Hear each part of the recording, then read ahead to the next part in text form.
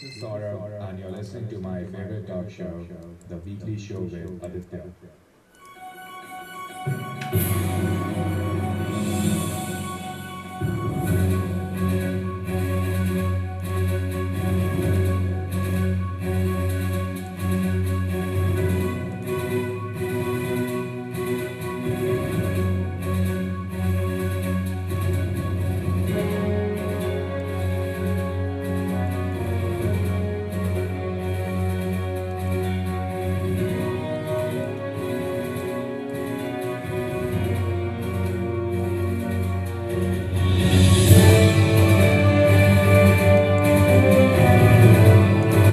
This is episode 340 on the 19th of March 2021, a historic episode on the 19th of March 2021.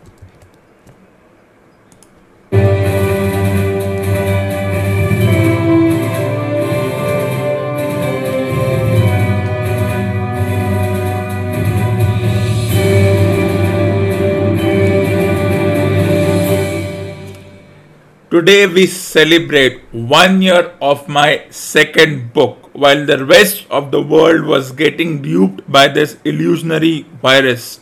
My second book was released, the most significant event of the year 2020. It is the single greatest movie book review ever written. Now, those who are wondering what this book is all about, what is the name of this particular book, and how can you buy my book, read it, and enjoy it, let me tell you the steps needed to buy this great piece of literature. For that, first you go to my website, thedusra.net. From there you go to the readers section. There you see two of my books, The Fifth Empire and Beyond the TV. You click on the link Beyond the TV. It will take you to the Amazon's website. There you can buy it either in the Kindle or hard copy form. Now let's do something different. Let's read a portion from this book. This is the second chapter I wrote, titled Alter Egos. But before that, let's take a short break.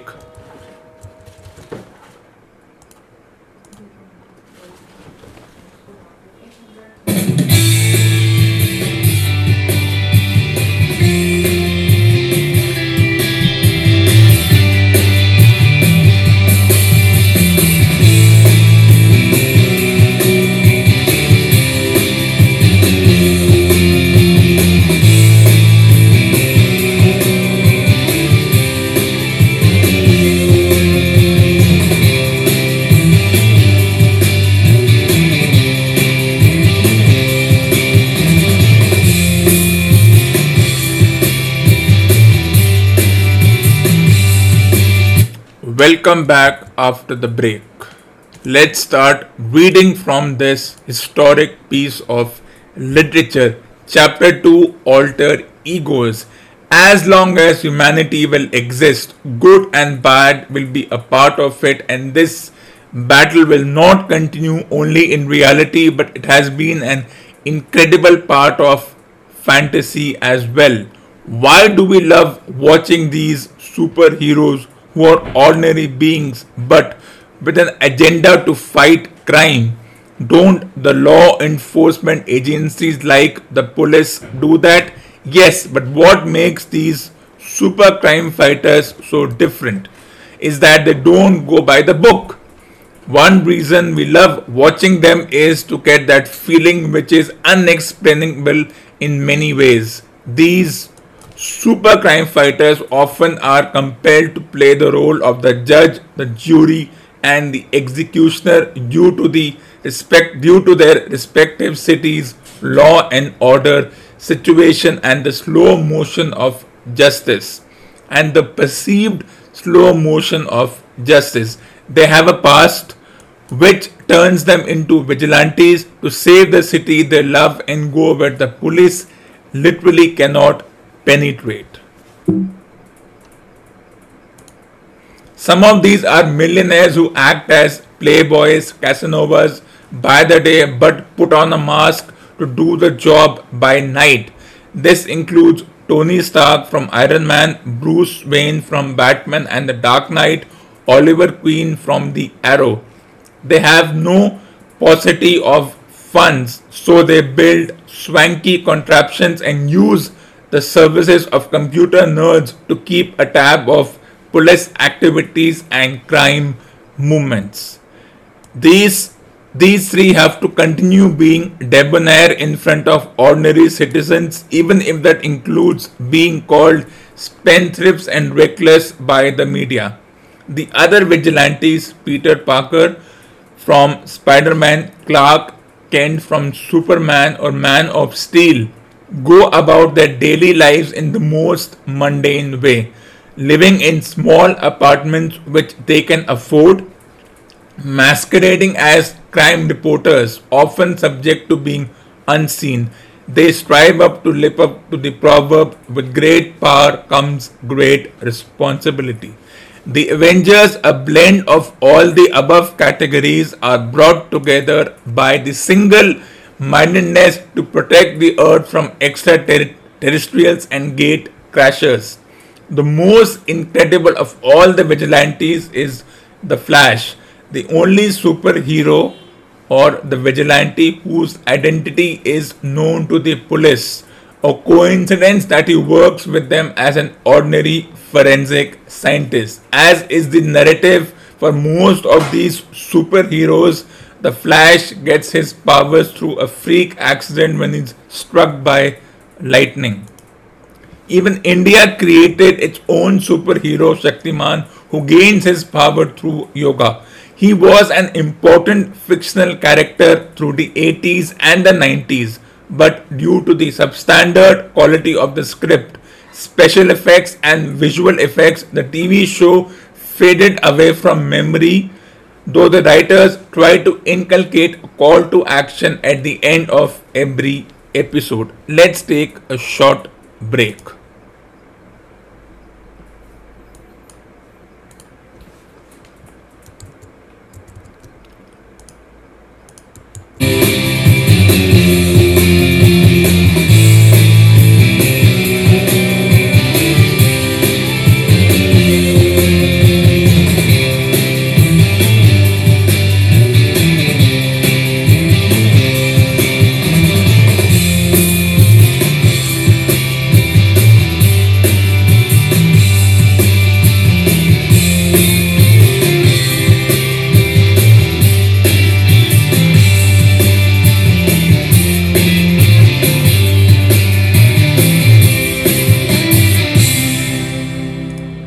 So why wait? Buy this book right now. Let's continue reading. Shaktiman, like Superman and Spider-Man, is also a crime reporter, press photographer by day. Thus, by keeping themselves apprised of any incident happening, this advanced knowledge would allow them to re-emerge quickly in their avatars. But they're unable to deceive their partners in Geeta Vishwas, Lois Lane and Mary Jane. Clark Kent and, well, you know the name, wear glasses when in their human form, but once they take their immortal avatars, their vision becomes their strength. All these heroes continue to have a nemesis who wants them eliminated once they come in contact with each other. Which vigilante has what nemesis? Well, this is a quiz for all my listeners. Send it to me. Who was the nemesis for Shaktiman, Superman, Spider-Man and the others? Send me an email and then the best answers will get this book for free. Let's take a short break.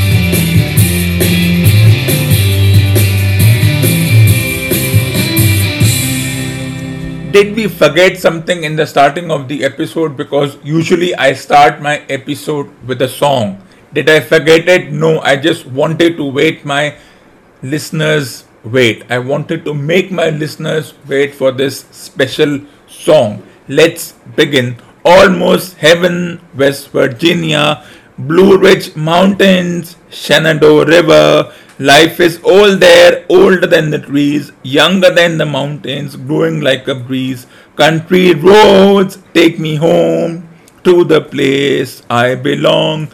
West Virginia, mountain mama, take me home. Country roads, all my memories gather round her. Miners, ladies, stranger to the blue water, dark and dusty, painted on the sky. Misty taste of moonshine, teardrop in my eye. Country roads, take me home to the place I belong. West Virginia, mountain mama, take me home. Country roads, I heard her voice in the morning hour. She called me, the radio reminds me of my home far away. Driving down the road, I get a feeling that I should have been home yesterday. Yesterday, country roads take me home to the place I belong. West Virginia, mountain mama, take me home. Country roads, take me home to the place I belong. West Virginia, episode mama, mountain mama, take me home. Country roads, take me home. Down country roads, take me home. Down country roads. Let's take a short break.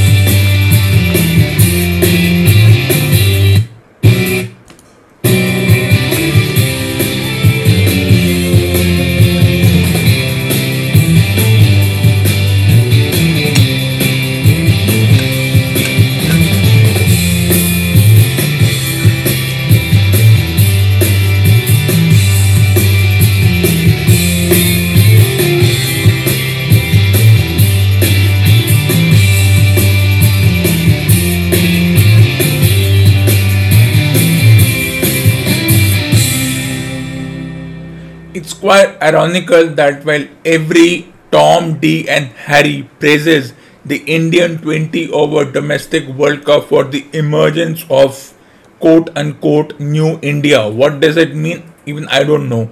But emergence of players who can play the aggressive game, who can play those ramp shots and shots like Rishabh Pant played a few weeks ago.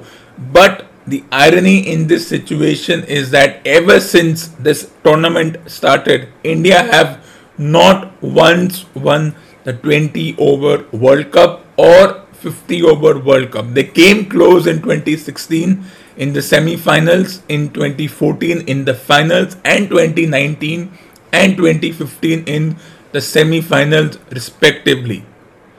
So does this tournament have any kind of an impact? Well, it allows a few players who will be ignored if this tournament wasn't around, because no other domestic tournament in India is given as much as importance or leverage as this one. Of course, everyone sees this tournament as separate from the domestic tournaments. I see it as a part of it, because the World Cup which India actually won in 2007 was pre this tournament time, pre-Indian Pesa League time.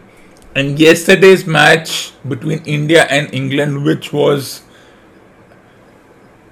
ended at 2-2 between the two countries, everyone said England's chance of winning the series will be 4-1 because India's performances were not of the highest quality and their batting wasn't clicking. A couple of openers weren't getting the runs they were required to, because that's what they are paid for, that's what the paycheck comes for me. This match reminded me of the 2007 20 over World Cup semi-final, where India in a similar manner had to defend a total of 190 against the likes of Hayden, Gilchrist, Ponting, Simons, Macklin Clark, who were put on a pedestal and said, "What a great team, the greatest of all times," and all the nomenclatures and monikers that were associated with that team. They eventually lost by 15 runs against a team who had never played together, who were considered just a fluke team being sent to the World Cup because that's the way it is supposed to be, but that's in the past. But why did it remind me of the 2007 World Cup final? Because just like Washington Sundar, Virender Sehwag went for 20 runs in 1 over. Hayden was going guns like Stokes and Roy. Hayden gets out, bowled by Sreesanth. And then here also, when there was a partnership developing between Bairstow and Stokes, just like it was between Simons and Michael Clark and the others. There was no Michael Hussey at that time, remember that. And then when Australia were in a good position, they needed 50 of 4 overs. Similarly, when England needed around 50 of 4 overs, and you had these two bowlers, the bowlers struggling going for runs, the spinners not getting because of this amazing thing called dew. I don't even know where this comes from and the way the dew is looked at, but we shall talk about that later on. But there also the bowlers were struggling, and then a few wickets fell. Number between Clark, Hayden, Hodge, and others started falling, and eventually the match was won by 15 runs. A similar thing happened in this match. There was a partnership, then there was a collapse, then there was another partnership between the two, and then all the appreciation of Josh Butler. What a great finisher he is. He won the match in the previous match. He made 80 runs or 50 balls in the previous match. All that came to a naught when he couldn't even score in this match. Yes, you cannot score in every match, but we put them on such high pedestals that when they fail, we still want to appreciate them. That is the mindset I do not appreciate. And then this also reminded me of the final of the 20 over World Cup 2007. In the last over, 12 runs needed. This over 20 runs needed. Shardul Thakur, a couple of wides, a couple of loose deliveries going for 6 and 4, and everyone thought England was winning. When Misbah hit that ball for a 6 and there was a wide, pressure was rising. And for a team who had players doing those roles for the first time, they eventually went on to win that tournament by 5 runs and this match by 5 runs. But the most important thing here is that England's ego got them to bowl again. They thought we could again bowl India out between 150 and 160 and we could chase it down, and all the ego and all the rush of blood and all the appreciation around this got in their head, and the decision proved to be counterproductive. But before we go further, let's take a short break.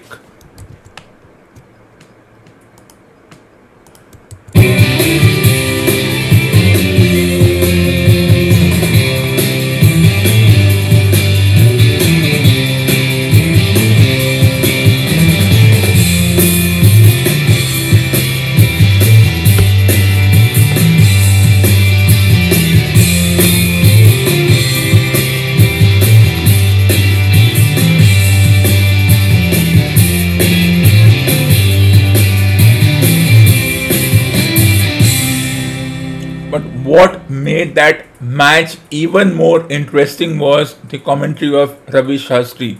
The way he made a mountain out of a molehill, the way his voice modulation gave more impetus to what was a minor thing, a couple of wide sixes and all the pressure and everything that was happening. And the way he talked about those 6 sixes It was less about the tournament and more about the emergence of that particular player who is now in the commentary box, and that, as I've said a million times before, has left such a big hole which will never be filled unless I fill that gap, and I will be there one day. But till that hole is filled, you're going to have all the commentators right now are just passing by till Ravi Shastri comes back along with me in that commentary box. The ones there right now are just warming the seat. They're just temporary and they will remain temporary. But before we go further, let's take a short break.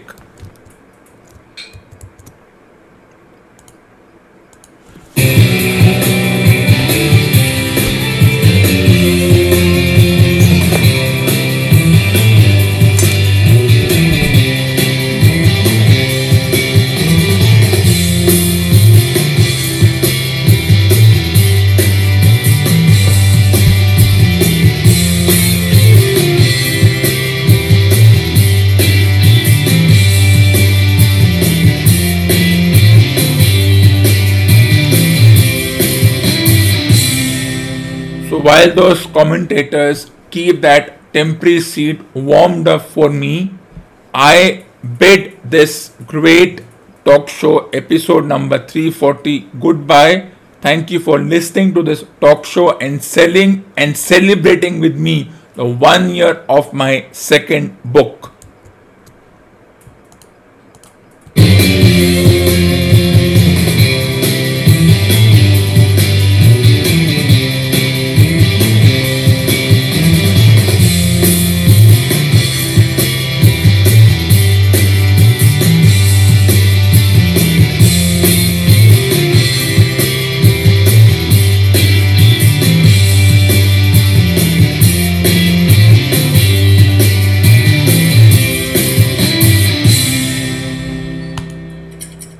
For more awesome content, tune in to the next episode of the Weekly Show with Ravi.